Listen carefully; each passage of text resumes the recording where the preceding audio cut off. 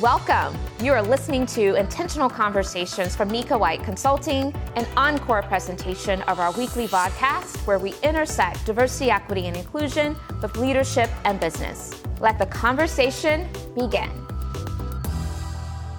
Dante King is a native of San Francisco, California. He is an author of the new book, The 400-Year Holocaust: White America's Legal, Psychopathic, and Sociopathic Black Genocide and the Revolt Against Critical Race Theory. Dante is also a historian, scholar, thought leader, facilitator, and coach. Dante has worked and consulted for more than 15 years as a human resource management professional, specializing in the implementation of anti-racist practice and organizational development and change. Dante partnered with the San Francisco Board of Supervisors to develop and enact the City and County of San Francisco's Racial Equity Ordinance, which led to the first ever citywide Office of Racial Equity. Dante was previously the Deputy Director for the Department of Public Health, Office of Health Equity in San Francisco, one of the largest public health organizations in the country with more than 8,000 employees. Dante has presented at annual conferences such as the National Education Association's annual conference on race and social justice and American Public Health Association. He has been featured on Legal Lens with Angela Reddick, Wright, which is KBLA 1580 for those of you that know that, and the Sassandra Show, KPFA Radio, California Prevention Training Center podcast, and a host of other outlets. Podcast community, you know what we do at this time. We go to the chat, we pull those emojis, but in our own way, we welcome our guest co-host, Dante King. And so I invite you to do that at this time.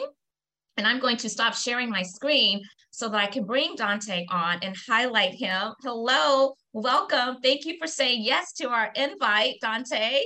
Thank you, Dr. White, for having me and to the entire NWC team. I'm glad to be here. Oh, fantastic. We're glad to have you. So I want to jump right in. These hours always go by way too fast, and I love to make sure we can capitalize on as much time as possible. And so first and foremost, I've read your accolades, your credentials, a little bit about how you show up to this space. But one of the things that we often do on this podcast is before we delve into great dialogue, we invite our guest co-host to share a little bit more about themselves and specifically what we're looking for, or what are some other ways in which we can get connected to Dante, how you show up to this work, maybe some other fun facts or interesting information about yourself that we wouldn't find in your bio, but help us just to connect to you on a deeper level. It could even be maybe some intersecting identities that also frames how in which, again, you approach this work. So share with us, please. Sure. So first and foremost, I would say please go to my website at danteking.com to connect to me, with me, to keep in touch. In addition to my book, I am teaching a host of courses actually right now, one through UCSF. It's called Understanding the Roots of Racism and Bias, Anti-Blackness, and its links to whiteness, white racism, privilege, and power. And for those of you who are clinicians in the healthcare field, physicians, nurses, you can actually receive credit. And I'm teaching a 12-week course that centers much of the content in my book and really providing an experience to analyze and examine it. You can also link with me on Instagram at Dante D. King Official, or Dante King Official on Facebook, which is my main page. So something interesting in terms of something that I think maybe I left out of my book is that I identify as Black first, male presenting, queer, but also gay, homosexual. And so those are some intersecting identities that really just have shaped my entire experience, how I show up in life. As a child, I was always kind of a different type of individual, and I experienced a lot of rejection. And through that, I often tell people I developed a lot of self-love, but that came through the reinforcement and confidence that my mother instilled in me. And so she's my role model. You'll see that in my book if you get it and read the dedications. So that's about it. I'll stop there. But I'm pretty much an open book is what I would also say.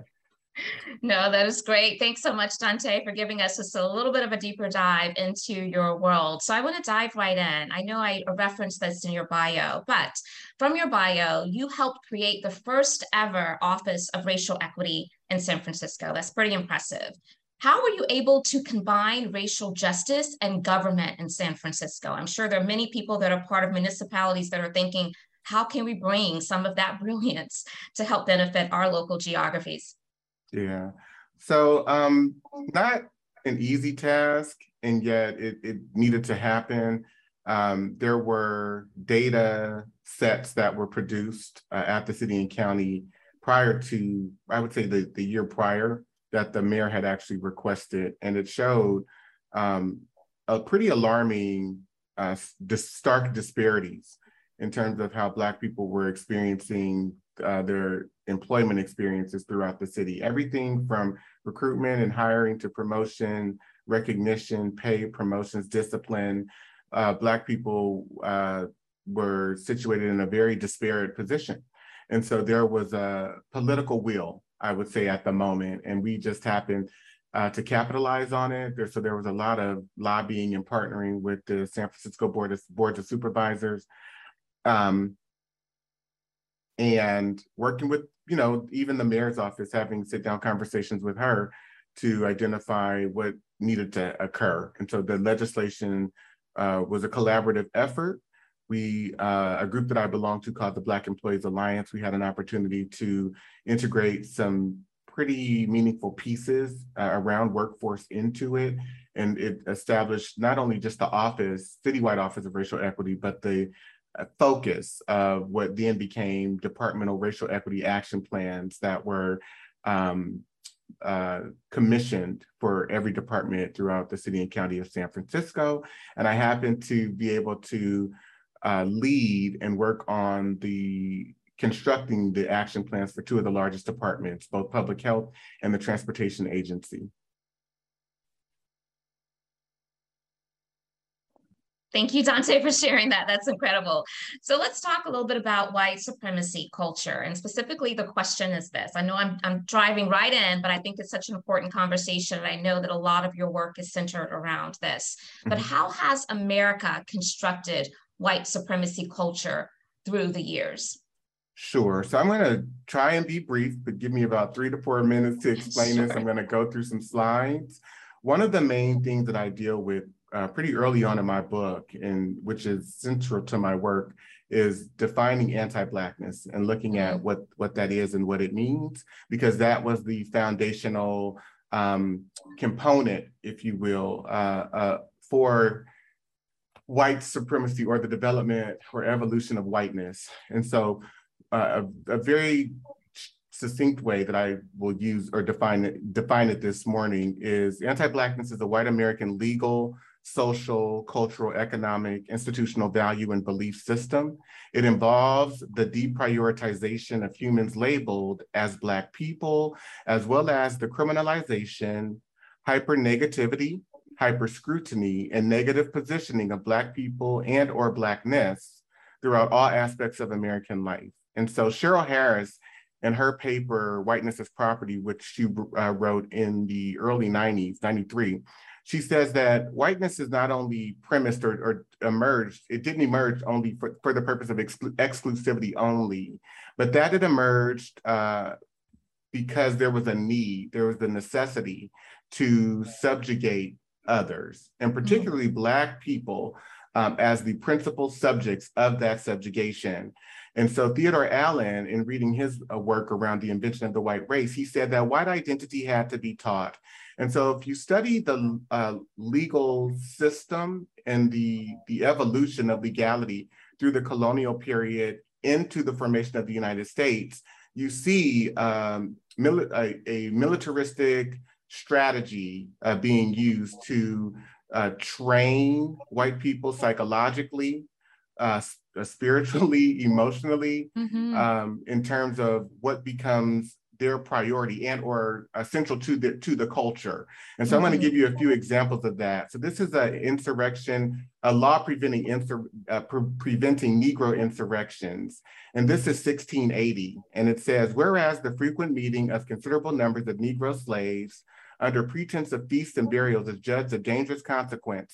And let me just give some context. These people are gathering because prior to this moment, they are experiencing rape, they're experiencing pedophilia, they're experiencing sodomy, they're experiencing flogging. The magnitude of brutality is endless.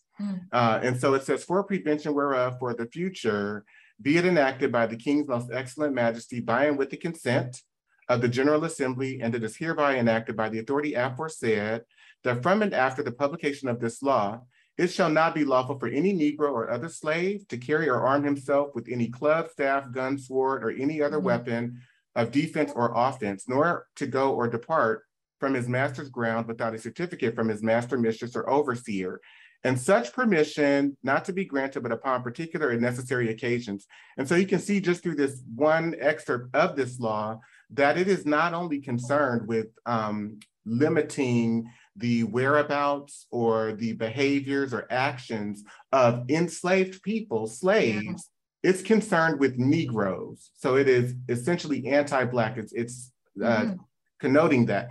And so it says, and every Negro or slave so offending not having a certificate as aforesaid shall be sent to the next constable, who is hereby enjoined and required to give the said Negro 20 lashes on his bare back well laid on, and so sent home to his said master, mistress, or overseer.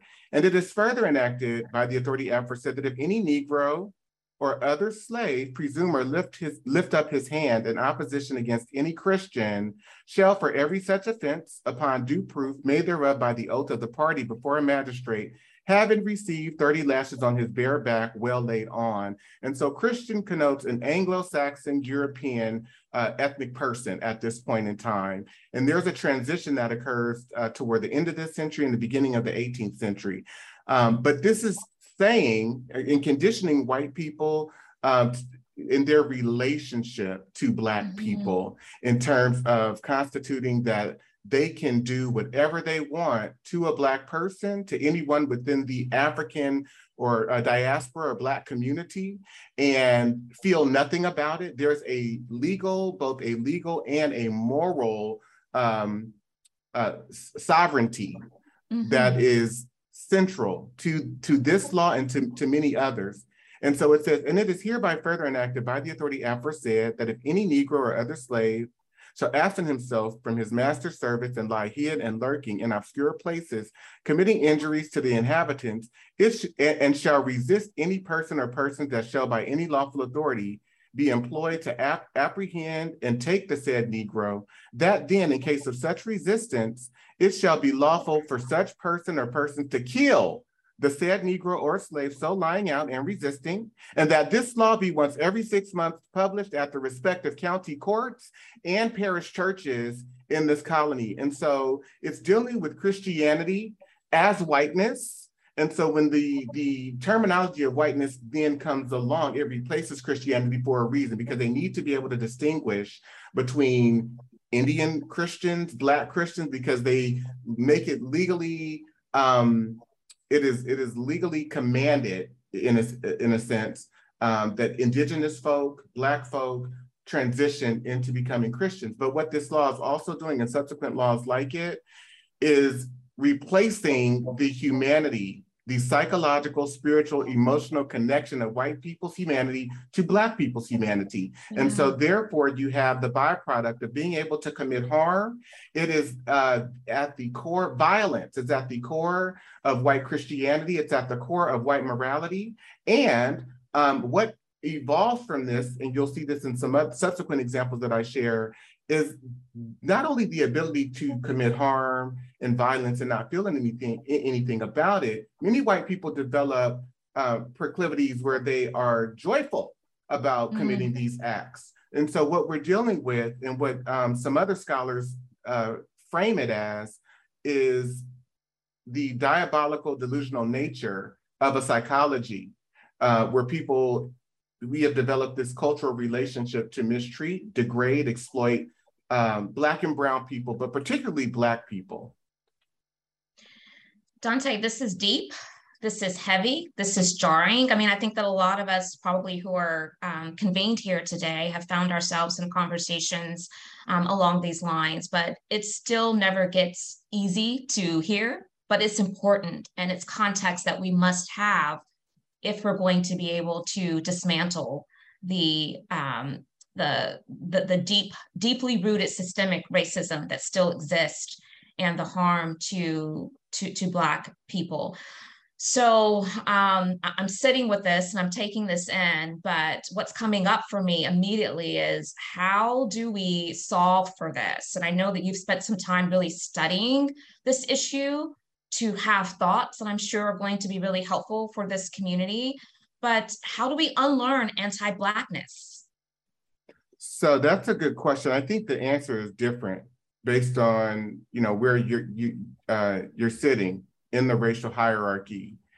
And I think the one thing that we typically, when we're focused on DE&I or DI&B, what we don't emphasize enough, or what many people don't emphasize enough, is that these cultural agreements, this cultural nature that exists, was developed intentionally.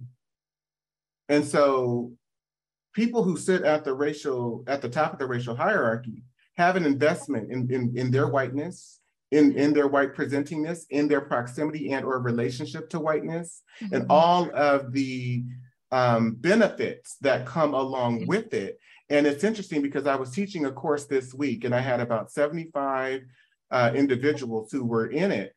And there were about, I think 30% of the group was white. And many of them, and I think it maybe another 25% were non-Black. And I asked them, how many of you were raised to know, just based on what you saw in this culture, what was around you, what you learned from your families, how many of you were taught to know, to feel, to think, that you were superior to Black people, that you were better? And all of them raised their hand. Mm. They were honest. And so the next question was, well, when did that go away for you? Mm. And it was the first time that they could ever be honest with themselves. And I think if we talk about the notion of implicit bias, and much of it is not implicit. Most people know that they prefer Black people less and that they expect less for and expect less of Black people. And so if you are benefiting psychologically, emotionally, spiritually, because you feel superior in a culture that is competition-based, it's hierarchical mm-hmm. in its form, then you need to have someone else to feel superior to. And so the other side of this is that when I asked the Black people, what did you learn when you grew up in your community? And they said, well, I grew up to know that I was just as good as anyone else. I said, that's the problem right there. It's deficit-based. You're proving and striving to be just as good. And these people grow up with an orientation that they are superior to you. Mm-hmm. That's not an equal footing. You understand? And so the orientation, there's an orientation of entitlement and superiority, and then there's an orientation of lack. And so there are many layers to this. And I would offer to you all, if you have professional development funds, if you can access certain resources to take my 12-week course that starts September 13th, this is very deep. And if I can I share a few more examples, Dr. White? Sure. And by the way, as you're pulling that up, I want you to know that there's a lot of great commentary that's coming through the chat. People are really hanging on to your every word. And again, it is jarring. Someone wrote that this is extremely difficult to digest. And so I just want to acknowledge the heaviness for this audience. Sometimes I think that even with the necessity of needing to engage in these type conversations, there is a level of just acknowledgement of how hard it can be and difficult it can be. And so I don't want to undermine that at all. Yes, absolutely. Mm-hmm. Please share, Dante. Well, I appreciate you for pointing that out. And just think about, the way that you might be feeling now, and really 12 weeks of waking up to these structures and what we've been through. and carrying that feeling on for 12 years. It can change you. It will change you. So this is a law in 1705, which highlights,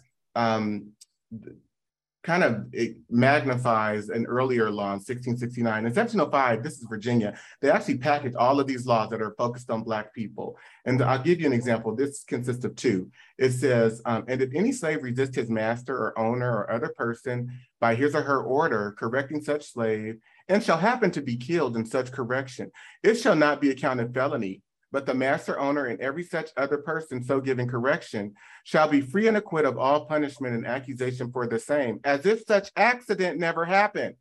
And so think about how we experience the George Zimmermans, the Trayvon Martins being shot, the Tamir Rices, the Sandra Bland. It's a cultural relationship to dehumanize, exploit, degrade Black people. And it goes on and on and on. Thousands of statutes developed like this every year for 400 years, right? And so it's not just that it happens once, but it's followed up and reinforced, and it trains the descendants of individuals. It trains Black people to mistreat and degrade other Black people. And so we operate and function from a place of anti-Blackness that can be more harmful to Black people more than white and some non-Black people sometimes in our aspirations to be as American and as white as we can possibly be. And so the next piece of this law says, and also, if any Negro, mulatto, or Indian, bond or free, so this is not just dealing with enslaved people, it's dealing with free people,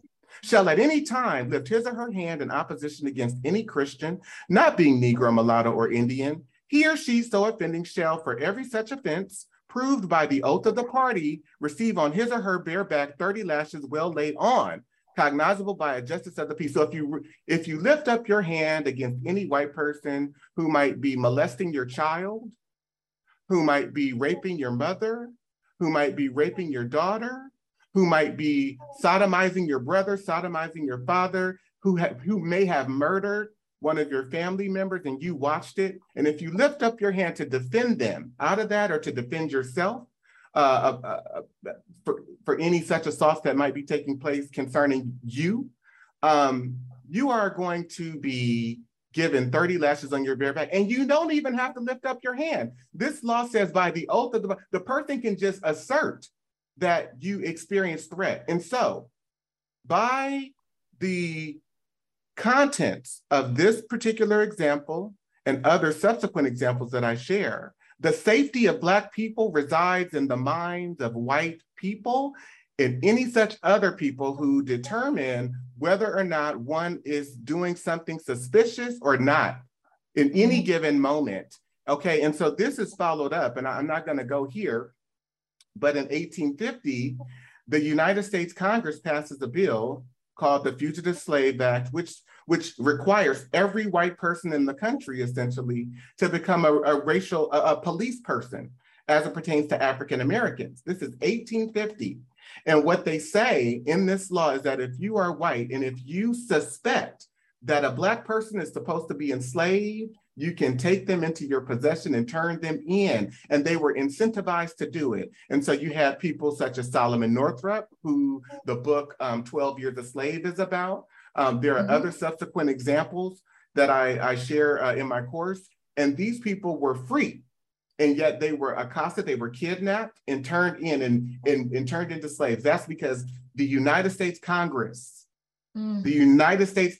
facilitated organized terror against Black people. And that continues through the 19th century by the Supreme Court of the United States after the supposed emancipation. I mean, the Supreme Court took 8 actions, in 8 rulings between 1873 in 1926 that were specifically targeted to dismantling the rights and the liberties of Black Americans in this country, in this culture.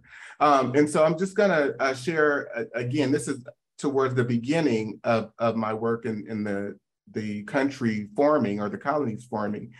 This next law says, and for a further Christian care and usage of all Christian servants, be it also enacted by the authority aforesaid, and it is hereby enacted, that no Negroes, mulattoes, or Indians, although Christians, or Jews, Moors, Mohammedans, or other infidels shall at any time purchase any Christian servant, nor any other except of their own complexion.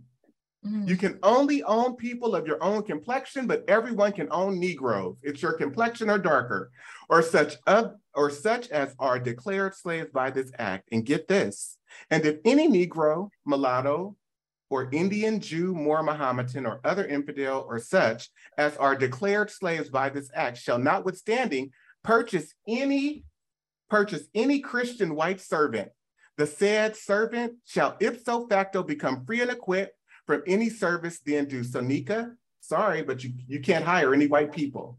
They can't work for you. Sorry, Anam. Sorry, Jeanette. Sorry, Jarriet. You cannot hire any white person. They cannot work for you. So this is shaping in the white mind, no matter who these people are, how educated or uneducated they may be, how in Nancy Eisenberg's book, White Trash, the 400-year history of class in America, she talks about the nature of many of these white immigrants when they came here and how disenfranchised they were. And yet they were still seen and positioned as better and superior to the most cultured, sophisticated, educated, intellectual African person. And so we have to deal with the psychology of whiteness, because there is value to everyday whiteness. Me being free to not experience the torture or the violence, the everyday, we call it, and there's this term microaggression. There's nothing micro about something that debilitates a person psychologically, spiritually. It takes away their confidence, their self-worth, self-value. There's nothing micro about that. And so I appreciate Dr. William Smith's work around racial battle fatigue, because the bar is infinitely higher for Black people, because we have to suffer through anti-Blackness and white supremacy, and yet we're still expected to be great. And so that's what I help a lot of organizations with, is creating space for Black people to be who we are and to put forth our issues. And people say, well, it sounds like, well, how do we solve this? It sounds like it's too much, it's complex. It is. I don't think that there is a solve for it, because it is one of the American identity. It's rooted in, it's embedded into American identity. Anti-Blackness is needed. It's necessary for America to be what it is. It's hard to accept. It's hard to accept. I mean, I appreciate how you are speaking so much truth, and you're educating us at a level that I think is really impressionable.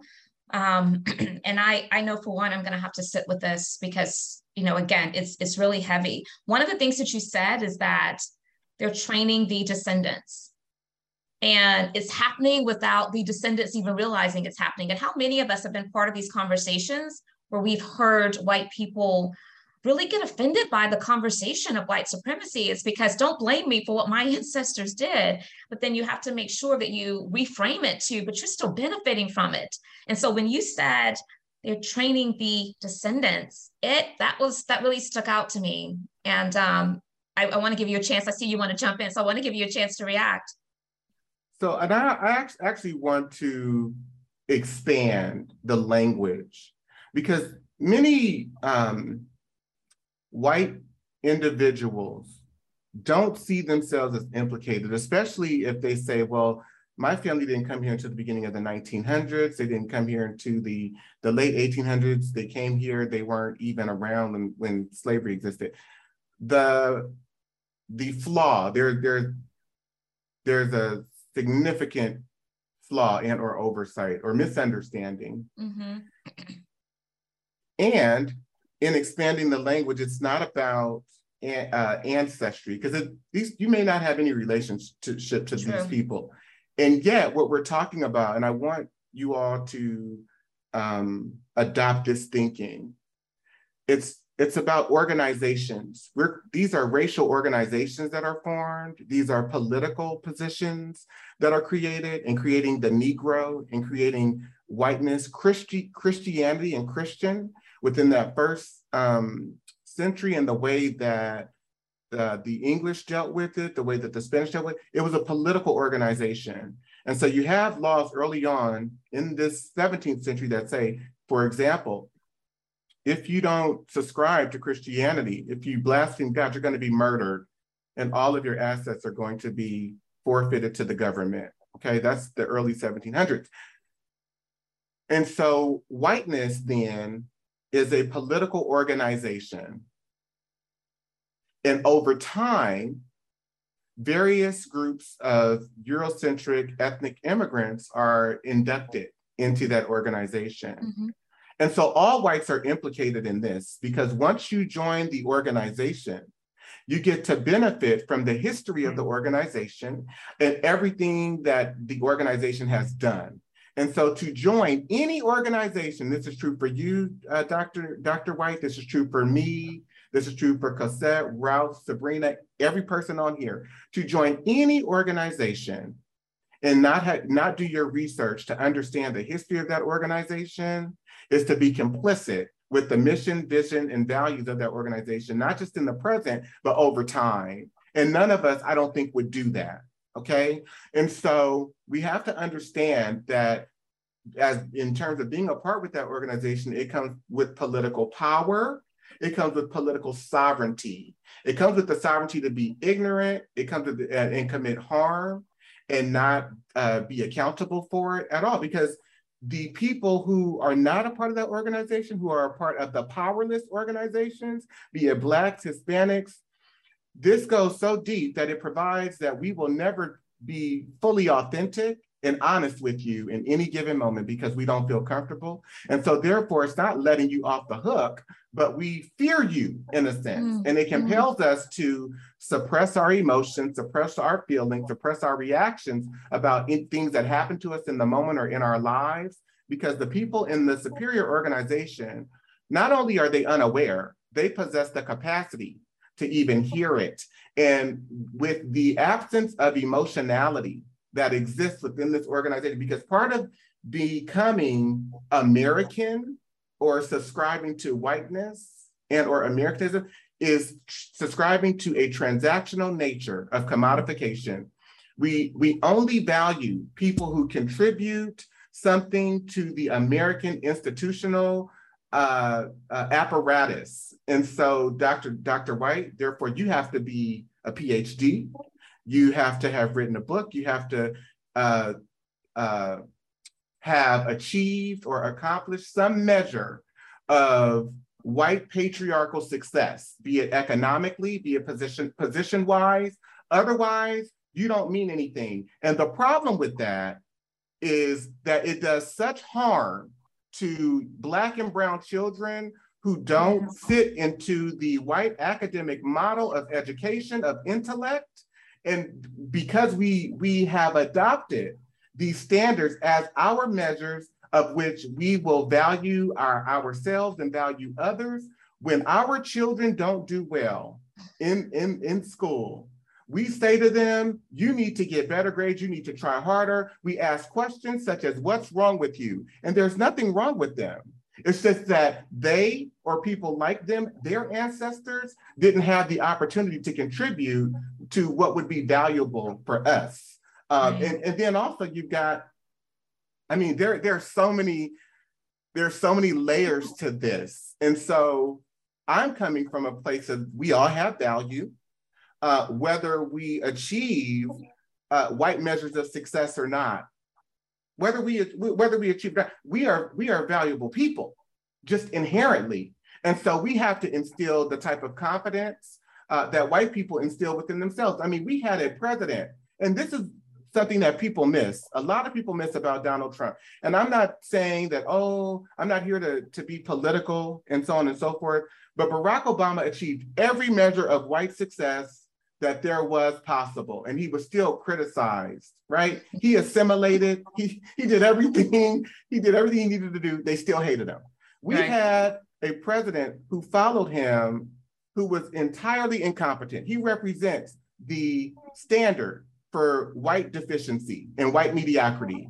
He could not even put whole sentences together. He couldn't give a speech that where he utilized or made sense for more than 3 sentences. I mean, it just didn't even flow. And no one talked about how inarticulate, how inadequate, how deficient, how unprepared he was for that office. Instead, they overlooked it. And wow, he knows how to make a deal, because that's what we value in white patriarchal society.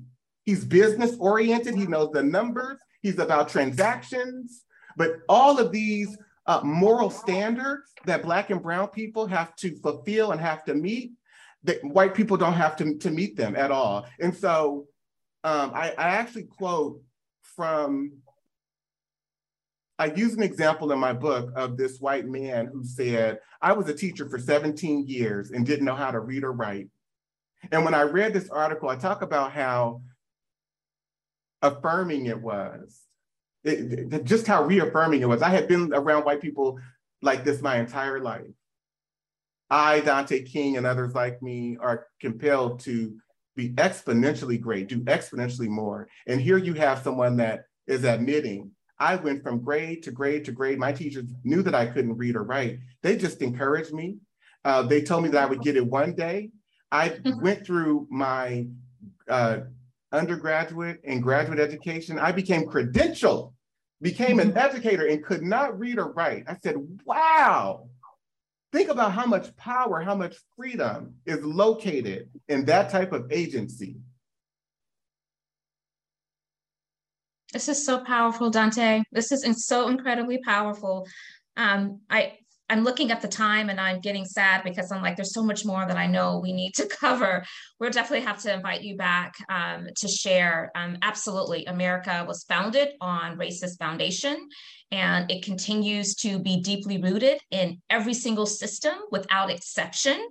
And so I truly appreciate how even the historical nature of the foundation that we started with, you're able to bring it to today. And so my next question is, first and foremost, I really would love to be a student in your course, because if I'm just getting a flavor of it just in this brief time together, I can only imagine what a 12-week course would do for our learning. And I do know that we did share it into the chat. And so I hope that you all will take advantage of researching that further and considering it for yourself. But here's what I want to understand. In order for us to create a society where more people are moving towards this anti-racism position and stance, particularly organizations, right? And those leaders in organizations who are able to influence culture, policies, procedures, systems, how do we get them to engage in this type of conversation, knowing that it is useful for what we're trying to accomplish in the end? Because I can imagine that many will even just hear a brief synopsis of what this course entails, what your approach entails, and they're like, I'm not ready for that. I don't want to go there. How do you overcome that? Well, I mean, I go where my work will be celebrated and appreciated, and it's not celebrated and appreciated everywhere. And we also have to understand and recognize that there are forces that are working against. I mean, we're in a moment right now where rights are being taken away by the Supreme Court of the United States. You've got state legislatures that have members within it or within them who are designing and crafting legislation so that certain books and certain education will be banned. Yeah. Right? And so we have to then understand that the forces around this are stronger. For organizations that want and desire to center this work and to make changes, I always go in with the question, what is the moral motivation behind this? Is there a political will? Will you get more money? Is this feeding an agenda at the moment? Or do you really want to cultivate long-lasting, sustainable change? Because if it is the latter, then great. I'm willing to invest my time, energy, focus, experience into partnering. But if it's just to check off the box and things are just going to go back to status quo, then not so much. But people have to be willing to dedicate the time, money, because we live in a capitalistic society, right. The time, money, energy, and patience to Yeah. this process. It is a process, you know. Mm-hmm. Yeah, I don't want to go too off track with your question, but No, you're fine. So one of the things that you talked about as we were preparing for today is you mentioned that writing your book was both painful and liberating. yeah. Um, and I just want you to socialize with this audience around what was the most painful part of the process, but Oh I my also want to God. know what was the most liberating part of the process. Well, I'll start with that. The Okay. liberating the liberating part of the process is that it helped me to understand that everything that we as Black Americans, particularly African Americans, how we show up, what it is we do, it's the result of white domination. And so when we look at, for example, Black criminality, where we're talking about, whether we're talking about violence, whether we're talking about someone going out to rob or steal, well, white people have set that up for us. They've given us, this country was founded upon that. And so one of the things I deal with is the institution of sexual assault. Like Mm, rape in America, the rape of Black women, particularly when you look at this law of 1662, mm-hmm, that said that essentially you can rape Black women and every child that they have subsequently are going to be enslaved because we're going to transition their status of lineage to the mother as mm, opposed to the father, which is where it lied prior to that law. But subsequently, this was the hardest part, one of the hardest parts of my book or my research and my work altogether. And there were many, but when you get into the 19th century, you have all of these laws that around rape, and they're situating Black men as the prototype for rape predominantly. So in most states in the United States, there were no laws on the books that prohibited white men from raping both white women and Black women, but particularly white men in states where there were statutes around rape, so most of them exempted white men. And so you have Black men as the prototype for rapists. And all of these laws exempt Black women. And I think one of the most disturbing, I'm going to give you two examples. And pardon this, I want to give a trigger warning because some of this may be very revealing and disturbing. But you have this case, for example, where a young Black girl murdered her owner who she had warned multiple times to stop raping her. And he had impregnated her. She had bore two of his children, was pregnant with a third one.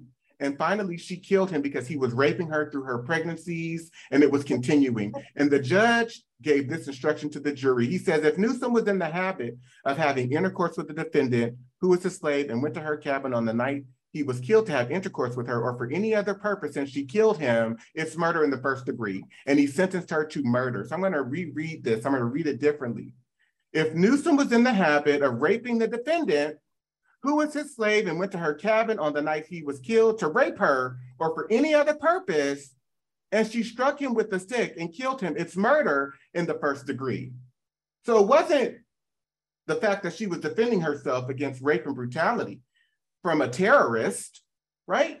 But I, as the judge, acting as a sociopathic, psychopathic terrorist, agree that he had the rights to do whatever it is he wanted to do.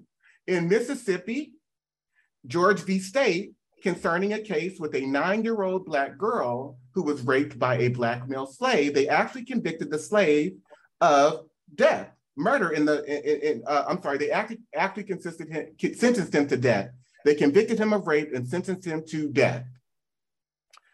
This court concluded that it went to the Mississippi Supreme Court. The Mississippi Supreme Court concluded that slaves were not protected by the common law or statute because they were under the legal dominion of their masters as required as their status as property, and that rape could only be committed upon the person of a white woman. And so this is what they handed down. They said that the crime of rape does not exist in this state between African slaves. Our laws recognize no marital status as between slaves. Their sexual intercourse is left to be regulated by their owners. The regulations of law as to the white race on the subject of sexual intercourse do not and cannot, for obvious reasons, apply to slaves. Their intercourse is promiscuous, and the violation of a female slave by a male slave would be a mere assault and battery. And so this almost took me out of here, Dr. White, and I really had to step away from my research because it just confirmed how intentional, how abusive, how exploitative, how terroristic, how diabolical, demented, and depraved this all has been, and that it has been done with thought. It has been done with precision. And when I think about all of the women, my cousins who have experienced sexual assault, who have experienced being molested by a family member, who have experienced being raped by white men, it's enough to make someone go crazy. And I had to step away. I had to go into therapy. I felt suicidal in certain moments because, again, we're not just talking about people who had ideas and thoughts to go out and commit violence. It was legally facilitated, both legislatively and through case law, through case precedent. And that was hard to reconcile. And so we still see, it's less conspicuous today, but the same, the way in which legality unfolds and the ways in which it is enforced, we still see these same actions being taken. You can go and kill Philando Castile, you can kill Sandra Bland, and there's nothing that's gonna happen to you. There were two women, one white, one black, who were seen by the same judge, both a day apart. The white woman stole over $200,000. I think she got 6 months probation. The black woman was sentenced to 4 years in prison. I think what she took was like maybe $40,000, $50,000. And so it's the psychology behind it. And I'll stop there. I think I need a minute. I'm going to invite the audience to, if you desire, to unmute yourself and share your comments or questions for our guest co-host. Turning my camera off for a moment.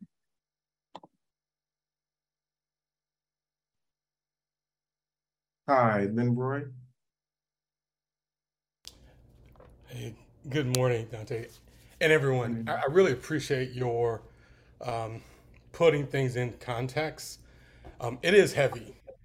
Our history as a country and even globally is heavy when we really go back and look at it. So thank you. This is kind of a tough topic, and it's not one, unfortunately, that we in the DEI space really go into.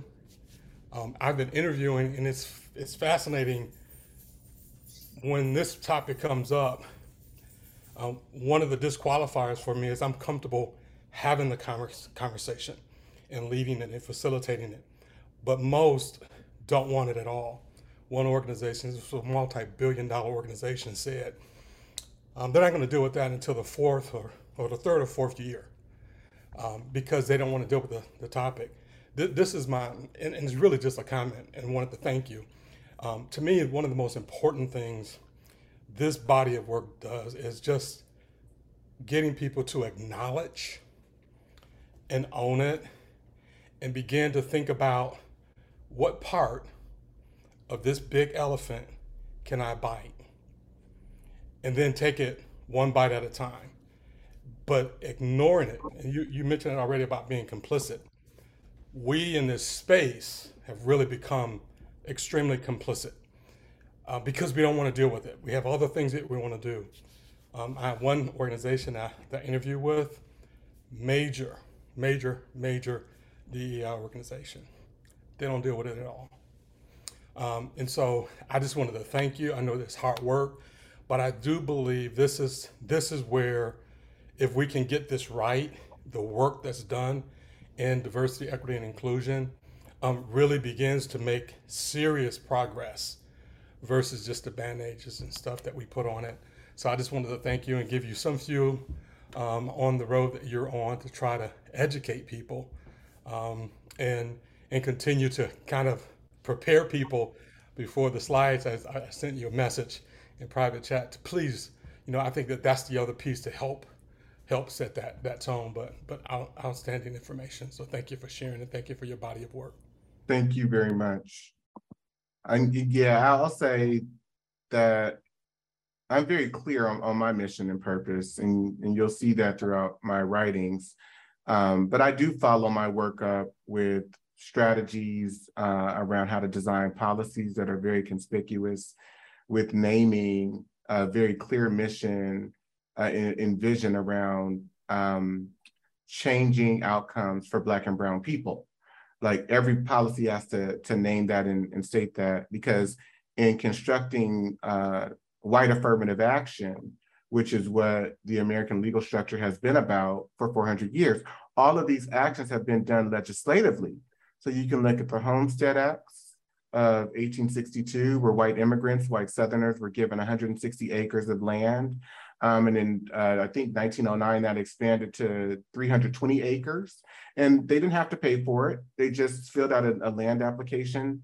The conditions were that they either built property on it or built a farm. They just had to improve it in some way. And then the deed would be handed over within 5 years. And these people built townships, they built entire communities. And so, you know, many Black people historically talk about 40 acres and a mule. And I say, no, we deserve way more than that. This country owes us much more than that because we were excluded many times. And then the subsequent actions that followed up, such as the Supreme Court rulings of Corrigan v. Buckley in 1926, which constituted that racial restrictive covenants were legally binding documents. Euclid v. Ambler, also a 1926 ruling by the Supreme Court of the United States, which constituted that cities and locales could zone according to race, and that where white people live, their communities would be better, the quality of the properties would be bigger, higher quality. Like, we deserve, through legislative action, through policy, to be given our just due. And I'm very clear about that. I make no qualms about it. I'm not timid around it. Yeah. And if you want to understand this better, there's a book by an author called Ira Katznelson. I say read his book in addition to mine, but it's called When Affirmative Action Was White. And it talks about through the mid-20th century, all of these affirmative actions that were taken on behalf of and for the benefit of white people in America, and the development, the creation of the white middle class. How do we take this information here as you move forward and prepare in this space the clients, the stakeholders, communities, our families for the browning of America, which is really the undergirding of a lot of the muddy water that we have that's going on to try to protect, you know, the majority, the white Americans. Yeah. How do we take this information in a way, and I know you talked about your solutions, but in a micro level, right? To take that. So let's be clear. First, I would say, if there are any opportunities to partner with any of you to come in and do trainings for some of the organizations that you work with, I'm also available. I think I'm starting to book out for like February, March of next year. So please contact me or my assistants. You can contact me through my website. But let's be clear, America is not browning. America was browning. That is about to go away. And if you understand the history of America, then you understand that when more Black and brown people were brought here as slaves, when Mexicans became Mexican Americans, and when that whole transition, or not transition, but a war actually occurred, which made that happen, you've got the acceleration of white immigration into this country. And so what's going on with the Ukrainian immigrants right now, that is not accidental. And so white people know how to go over to Europe to accelerate and and reach in to that territory to make sure that this country does not brown. White women who represent roughly, I think, 50 to 60% of the women who have abortions, this Roe v. Wade action, that was for them, right? And we see that that was not for all women. The Supreme Court of the United States said very clearly in Buck v. Bell that we need to get rid of the weaker races, the unfit and the undesirables. And they forced compulsory sterilization. That That judgment was for Black and brown women. So let's be clear, America is not browning. And if we don't have enough white people here, we will go across the sea, wherever we need to go get more people who can present as white, who are white. And you also have white presenting Asians, white presenting Hispanics. So there are misnomers out there. And I think we have to expand our understanding of our historical positions and the historical facts, if you will, to understand what's happening in this moment. Thank you so much, Lynn Roy, for your question, for joining us today. You're one of our regulars here on the podcast, and we're so grateful. And Dante, you really have provided a lot of good information that many of us are still processing, many of us are going to sit with, many of us are going to do our own further investigations as we continue to hold curiosities around this topic that's so important for us to have dialogue around. I can't thank you enough. I hate that our time has run out. That just means we have to invite you back to share more. But thank you kindly. I want to also thank this community for joining us today. If you've heard something today that really has inspired you or helped to shape your journey ahead of really making a difference, a positive difference in our society, then I invite you to certainly share this podcast information with those in your network. And we look forward to seeing you again next week. Thanks so much. Have a great weekend, everyone.